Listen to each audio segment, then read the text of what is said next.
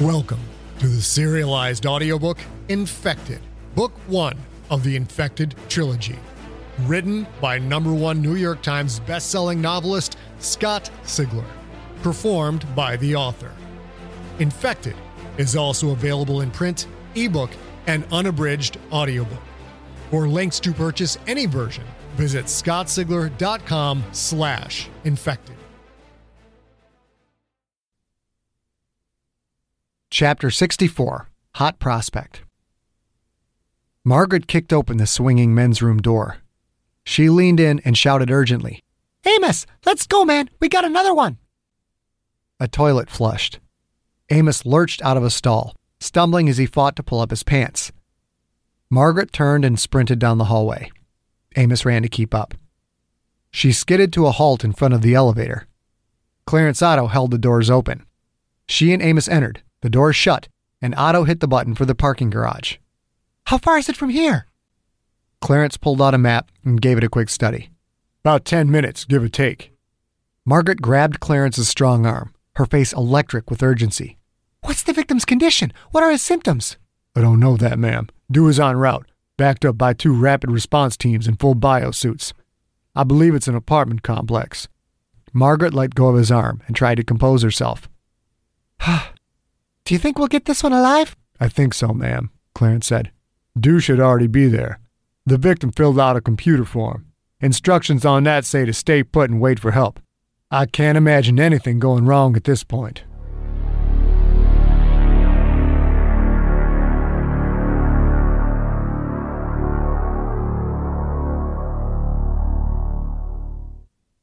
Chapter 65, The Great Escape. Perry shut the outside door behind him, took a quick look up the empty hallway, then glanced back through the window just in time to see one of the cops sprint out of Building B and jump into the police cruiser. The car's red and blue bubble lights flashed. Perry grinned sadistically. "Fuck you, coppers," he whispered. "You'll never take me alive." Maybe they hadn't known what to expect when they pulled up. They probably thought Bill would have Perry all hogtied and ready for delivery. They'd underestimated Perry. He was sure they wouldn't do it again. He turned and looked down the hallway of Building G. He felt something strange. A kind of buttery warmth in his chest. Perhaps an oily feeling deep inside. It was unlike anything he'd ever felt before. Perry realized he'd felt that feeling coming on as he'd sprinted for Building G, but once inside, it grew stronger. "The hatching is coming! The hatching is coming!" The triangle's rambling reminded Perry that his escape was only temporary. More cars were surely on the way. It was only a matter of time before the cops spotted him. He'd be shot down, of course, killed while, quote, trying to escape, end quote, whether he hopped his little ass off or lay down on the ground in front of 20 witnesses. It wouldn't matter. The soldiers would either buy the witnesses' silence or make them disappear as well. He had to get inside. He had to find the other triangle victim. "Which way do we go, fellas?" They had been the ones, after all, who'd shown him the truth about the soldiers, about Billy the informant. They had been the ones to tell him that men in uniforms would come, and they were right. They had been the ones to warn him in time to escape the cops. "Go to the 3rd floor."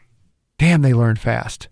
There was now almost no delay between them hearing a new concept, like directions, and their mastery of the terminology. He hopped up the stairs.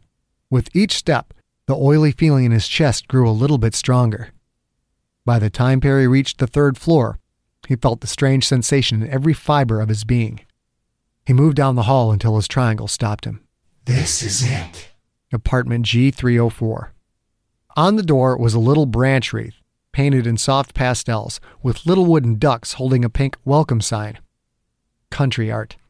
Perry hated country art. He knocked. There was no answer.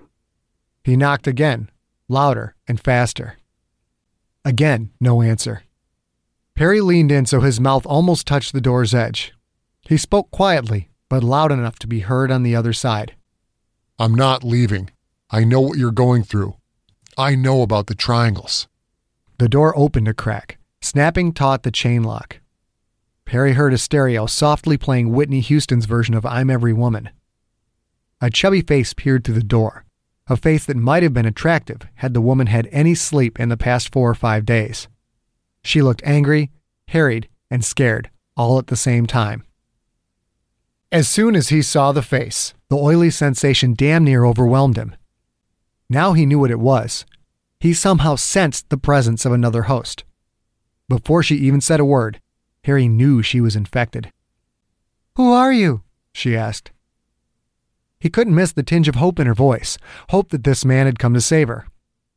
Perry spoke in a calm voice. I live in this complex. My name is Perry. Let me in so we can talk about what we're going to do. Through the crack of the door, he could only see 2 inches of her face, but it was enough to show she wasn't convinced. "Are you from the government? From CSI?" Fear hung from her words. Perry felt his patience running thin. Look, lady, I'm in the same fucking boat you are. I've got the triangles too, okay? Don't you feel it? Now open the door before someone sees us and calls the soldiers. The last word struck home. Her eyes opened up wide as she took in a quick hiss of breath and held it. She blinked twice, trying to decide if she should believe, then she shut the door. Perry heard the chain slide free. The door opened, and she looked at him expectantly, hopefully. Perry hopped in quickly, shoved her out of the way, then slammed the door shut and locked it, chain and deadbolt, and even the shitty lock on the knob, thank you very much. He turned around with a light hop and found himself staring at a huge butcher knife poised only a few inches from his chest.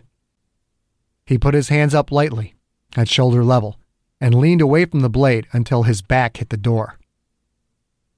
A mixture of emotions etched her brown eyes, anger and fear predominant above all else.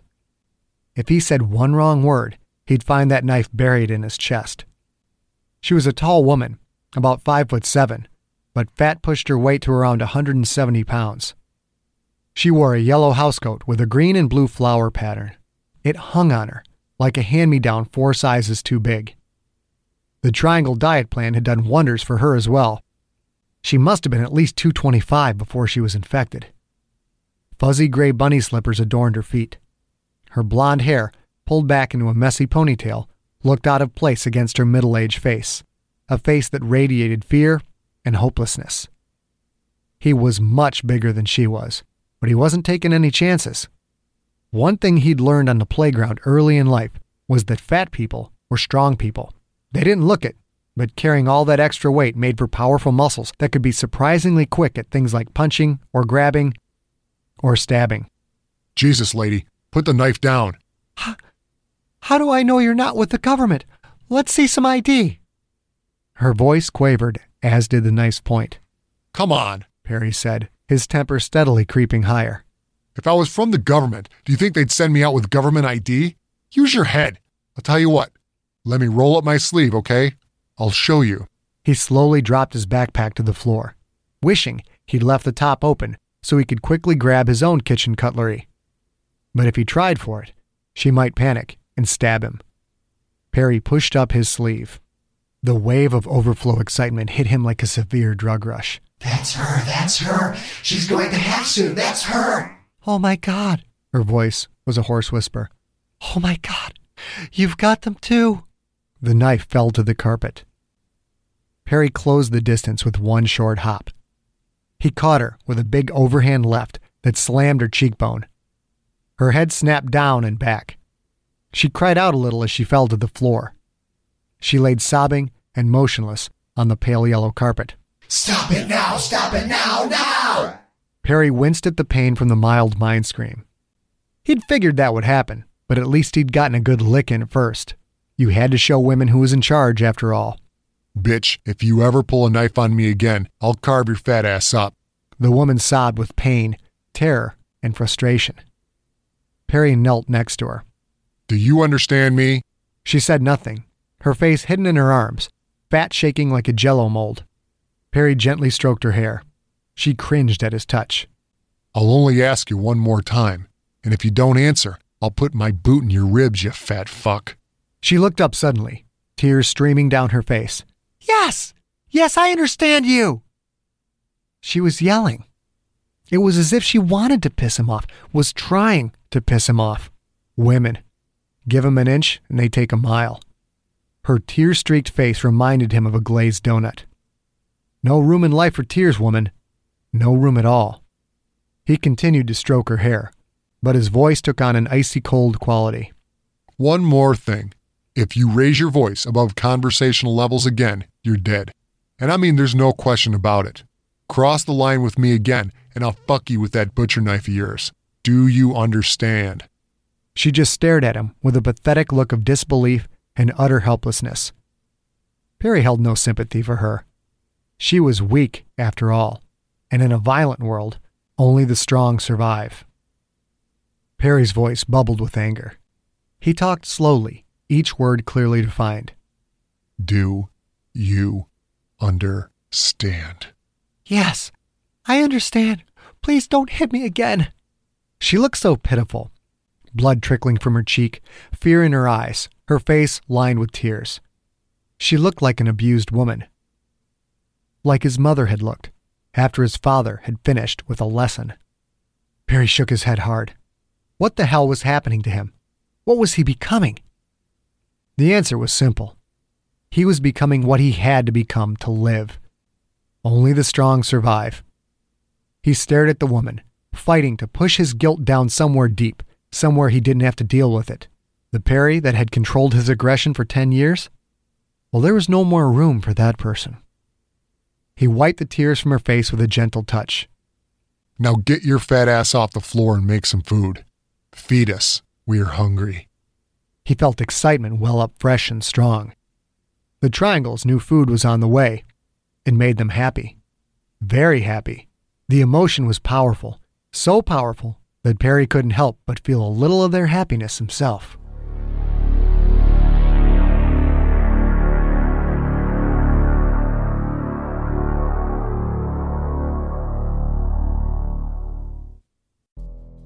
In the climate-ravaged world of 2072, the city of Pura stands as a miraculous green haven. Pura is a geoengineered paradise that protects its fortunate residents from the global catastrophes of heat domes, fires, floods, and droughts.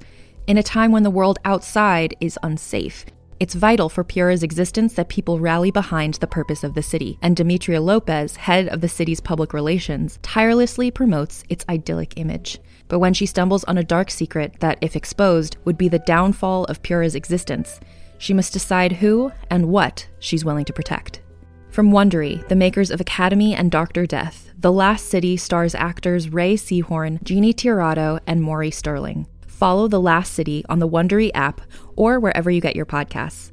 You can binge all episodes of The Last City early and ad-free right now by joining Wondery Plus.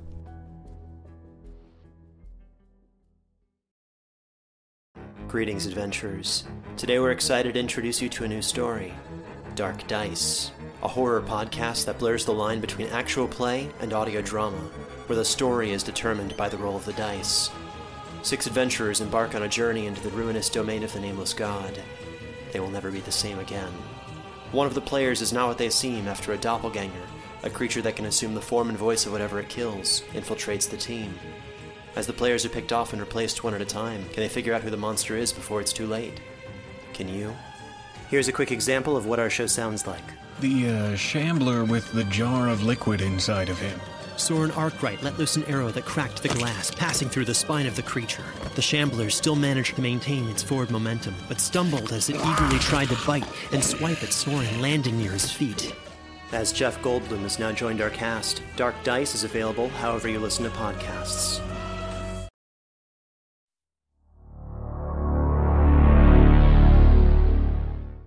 Chapter 66. Overtime.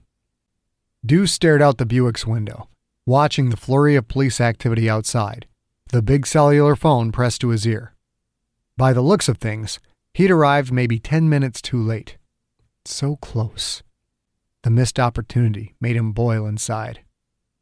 It's a really, really big snafu, Murray. Fucking locals are everywhere, and more are on the way.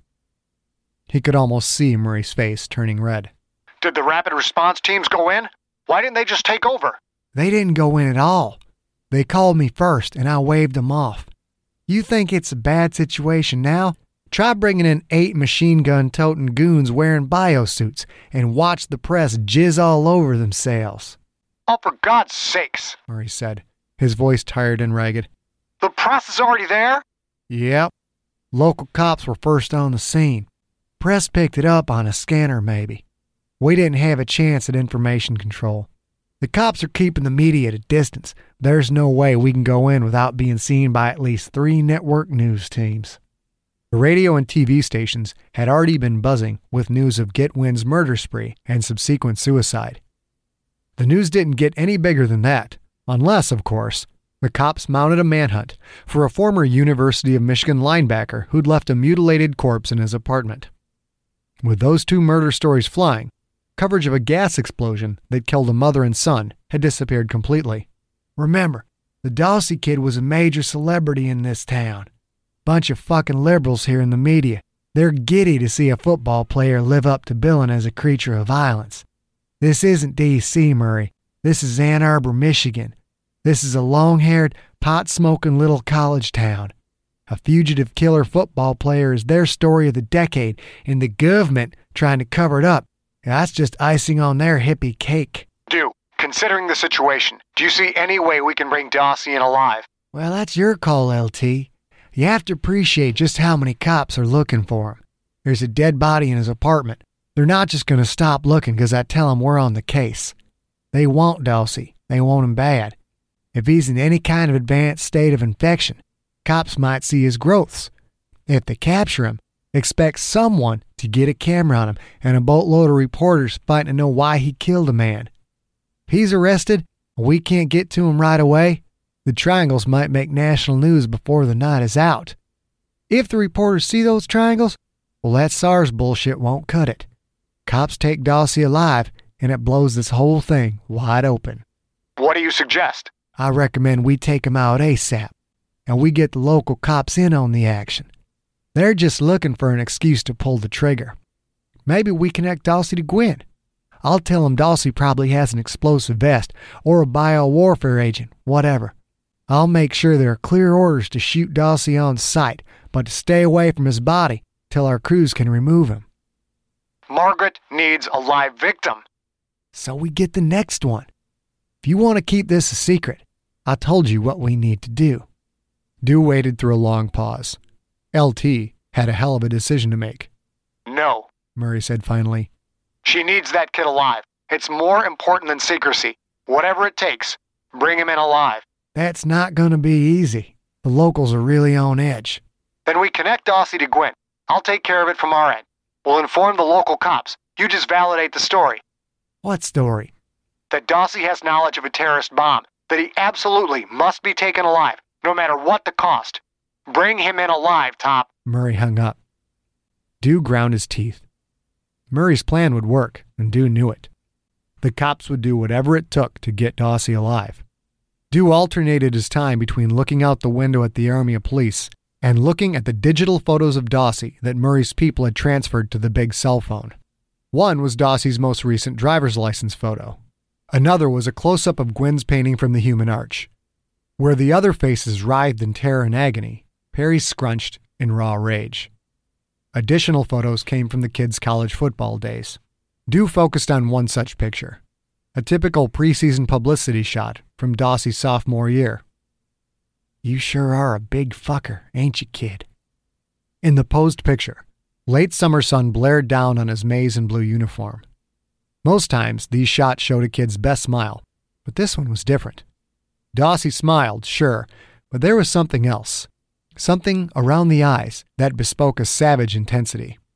It was almost as if Dawsey's very being vibrated aggression. As if he couldn't handle putting on the pads and not hitting someone. Maybe it was the picture. Maybe it was the fact that he'd seen the kid play on TV. Dawsey had been a rare one, a veritable beast who dominated the game every time he set foot on the field. Kid played meaner than a bull with a cattle prod up his ass and a rat trap snapped on his nuts. It was a damn shame, really, the knee injury that ended Dawsey's career. Dew remembered seeing that on TV, too. Dew had watched men blown in half by landmines, men impaled with giant splinters from trees hit by artillery fire, men decapitated and twitching, rotten and bloated. And yet, there was something about watching the super slow-mo replay of that kid's knee bending 90 degrees the wrong way that made Dude's stomach almost rebel. He stared hard at the picture, memorizing every detail of Dossie's face. Big boy, sure.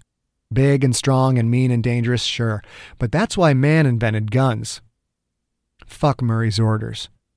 Being all-American didn't make you Superman, and a bullet in the head would bring Scary Perry Dossie down just as it would anyone else. Someone had to pay for Malcolm's death. Dossie was as good a target as any.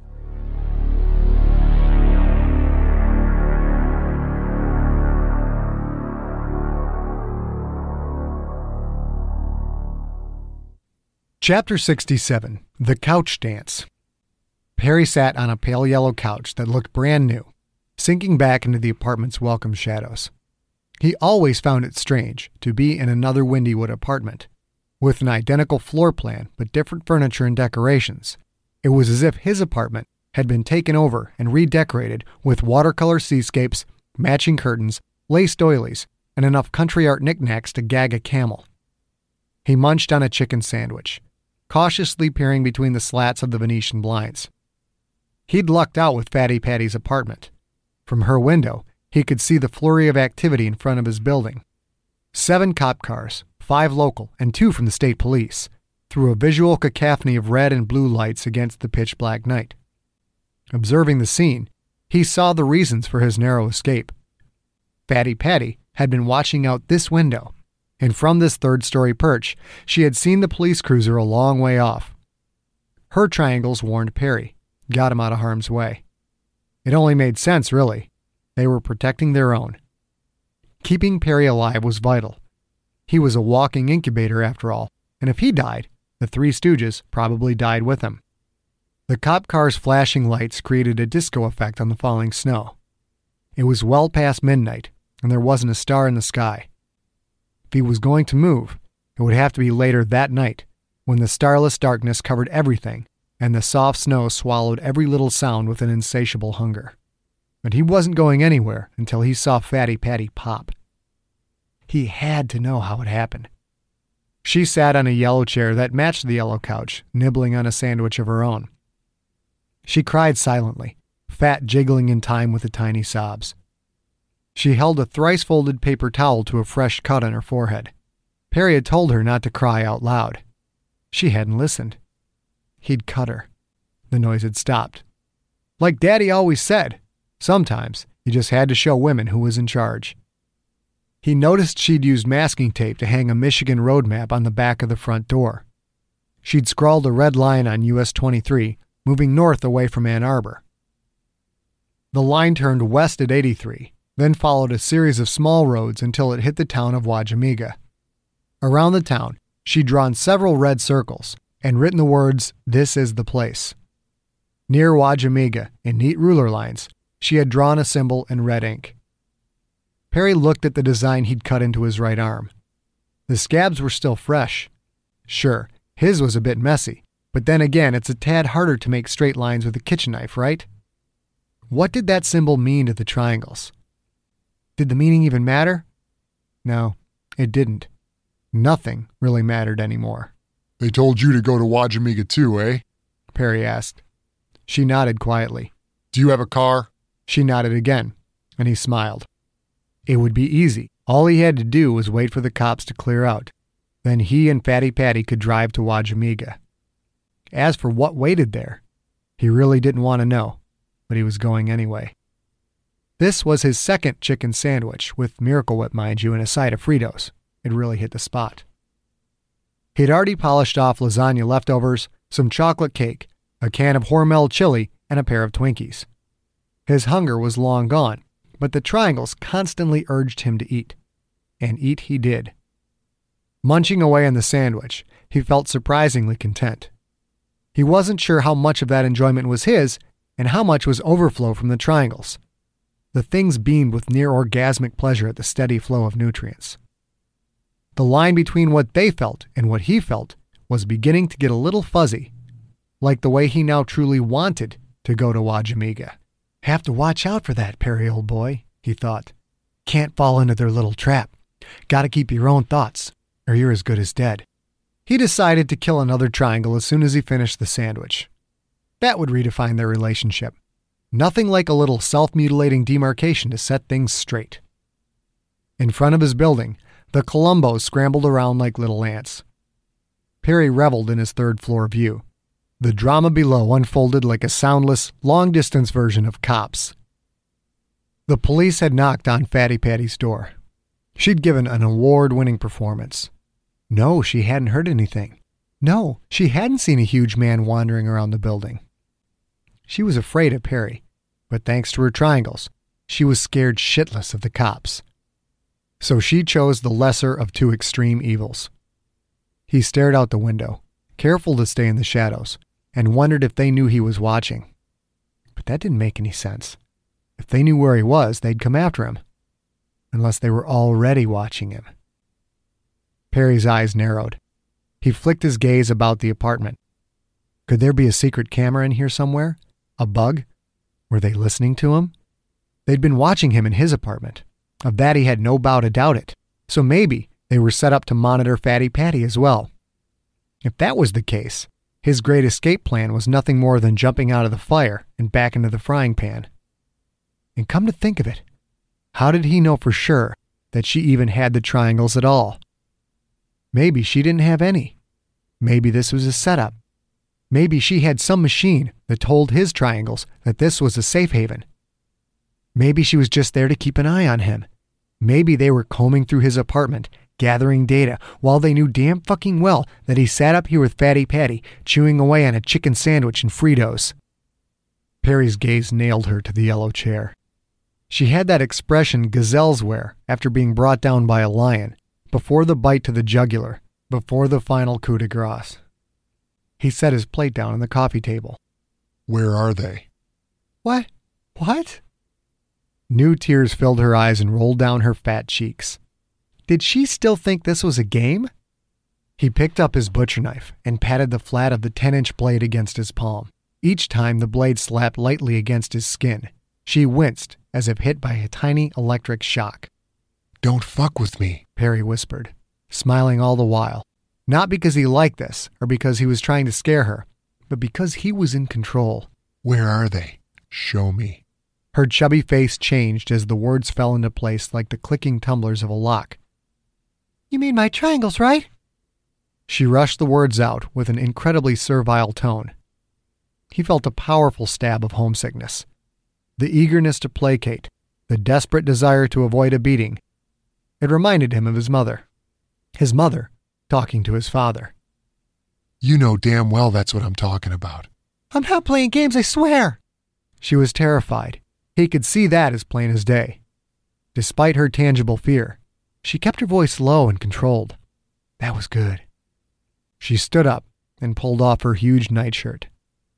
She did it quickly and without noise, but the expression on her reddening face revealed humiliation. Her tits hung pendulously, huge round mountains with nipples the size of a dime. She was fat, yet her stretch-marked skin seemed far too big for her body. Perry revised his earlier estimate of 225 pounds. Before the triangles, Fatty Patty must have weighed 260 if she'd weighed an ounce. She had the triangles all right, 3 on her stomach. Tears streamed down her face and leaped from her quivering chin to fall in bright sparkles on her tits. She turned to the left without being asked. He saw the triangle on her left hip, its black eyes staring coldly back at him, blinking every few seconds. It was a much deeper shade of blue than his. Something black and solid, like thin rope, stretched out from under each of the triangle's sides, snaking under her flesh, with one spreading farther around her hip. Her skin didn't look healthy at all. Pus-oozing blisters marked the triangle's edges. Above the triangle's body, her skin showed signs of stretching, as if the creature had grown too large for the pliable tissue to contain. When he looked at his own triangles, their eyes held a glassy, unfocused stare. The one on her hip was different. It stared back at him malevolently, the triple blinking eyes conveying the universal emotion of hatred as clearly as the beam of a high-powered flashlight through a snowy winter night. Fork you, buddy, Perry said quietly. When he made his move on Fatty Patty, He'd kill that one first. Lose the pants and spin. She didn't hesitate. She dropped the pajama bottoms and stepped out of them. She wasn't wearing panties. She spun slowly, revealing a triangle on each ass cheek and one on the back of her right thigh. They all stared at him with unmistakable hatred. He wondered what they were saying about him, what messages they were sending into her head. It struck him as odd how healthy all her triangles looked. The pus-oozing sores were her own, of course. It had never occurred to him that someone might not fight, that someone might just let it happen. The concept was pathetic, but apparently she'd done just that. Daddy was right. Everything Daddy had ever said, it seemed, was right. Perry wondered in amazement how he could have ever thought different. You weak-ass bitch. You didn't try and do anything, did you? You just let him grow. She stood in front of him, naked, trembling with fear and humiliation, her hands unconsciously covering her pubic region. What was I supposed to do? Cut him out of me? Perry didn't answer. He set the knife on the coffee table, his stare a clear warning against any sudden movements. He pulled off his shirt. The duct tape had turned black around the edges, a little line of stickum nicely framing the silver straps that held the blood-soaked washcloth in place. He picked up the knife and slid the blade under the duct tape. The tape parted with only a small ripping noise. The knife danced as he repeated the process, severing each strip. The washcloth, thick with coagulated blood and the jelly-like black goo, fell to the floor. The smell hit both of them instantly. An invisible demon that climbed into their noses and down their throats, pulling at the contents of their guts. Her hand went to her mouth as Perry laughed.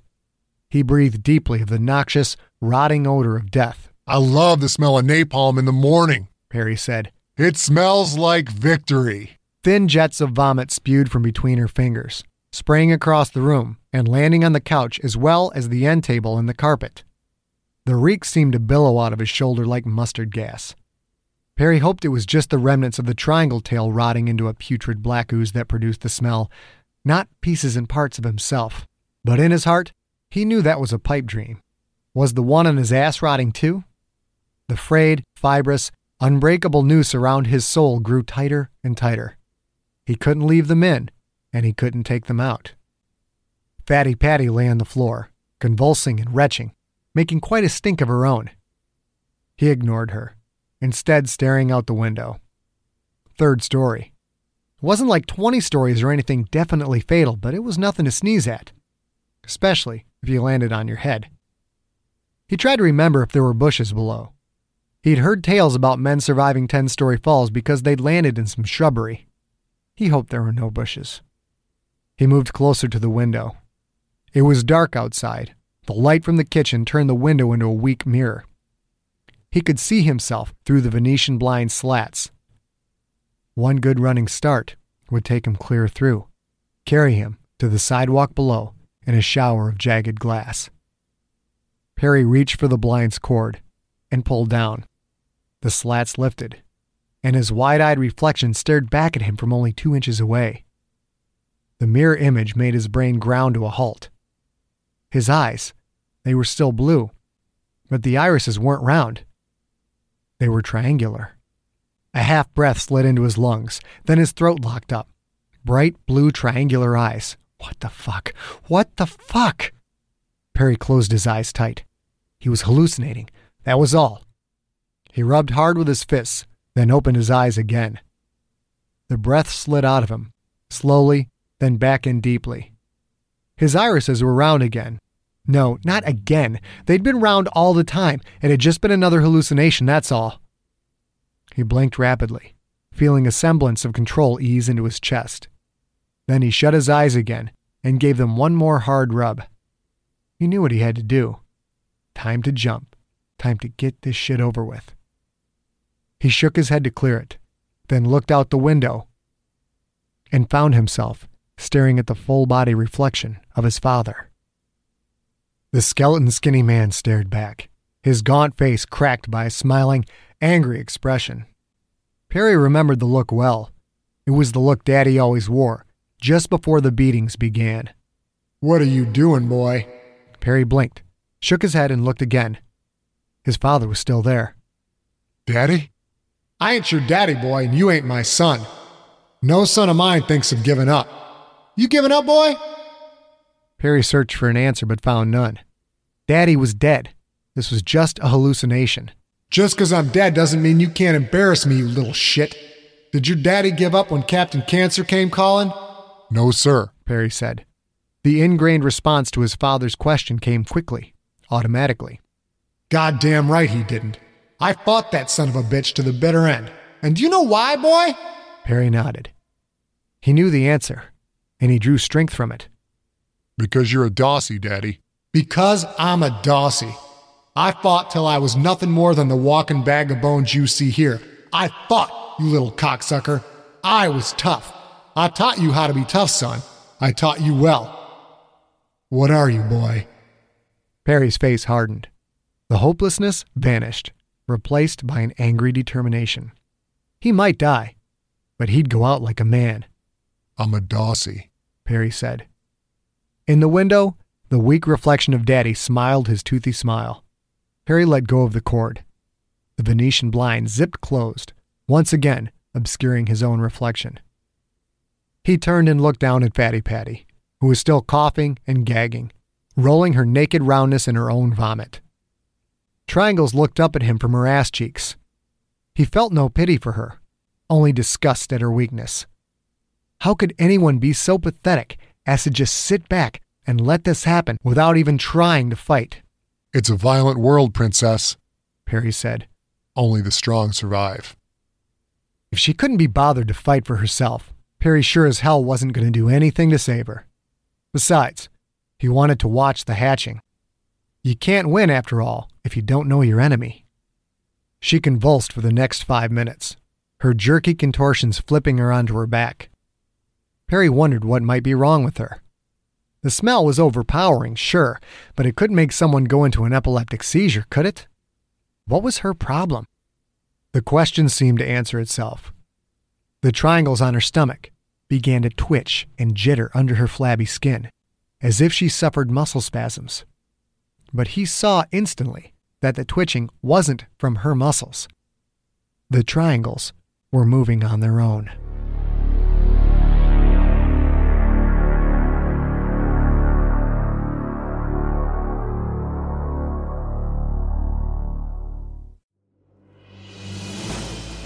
You have been listening to Infected, Book 1 of the Infected Trilogy by Scott Sigler. Performed by the author. Produced by Empty Set Entertainment. Contained herein are the heresies of Radolf Burntwine, erstwhile monk turned traveling medical investigator. Join me as I uncover the blasphemous truth of a plague-ridden world, that ours is not a loving God, and we are not its favored children. The Heresies of Radolf Burntwine, coming January 2nd, wherever podcasts are available.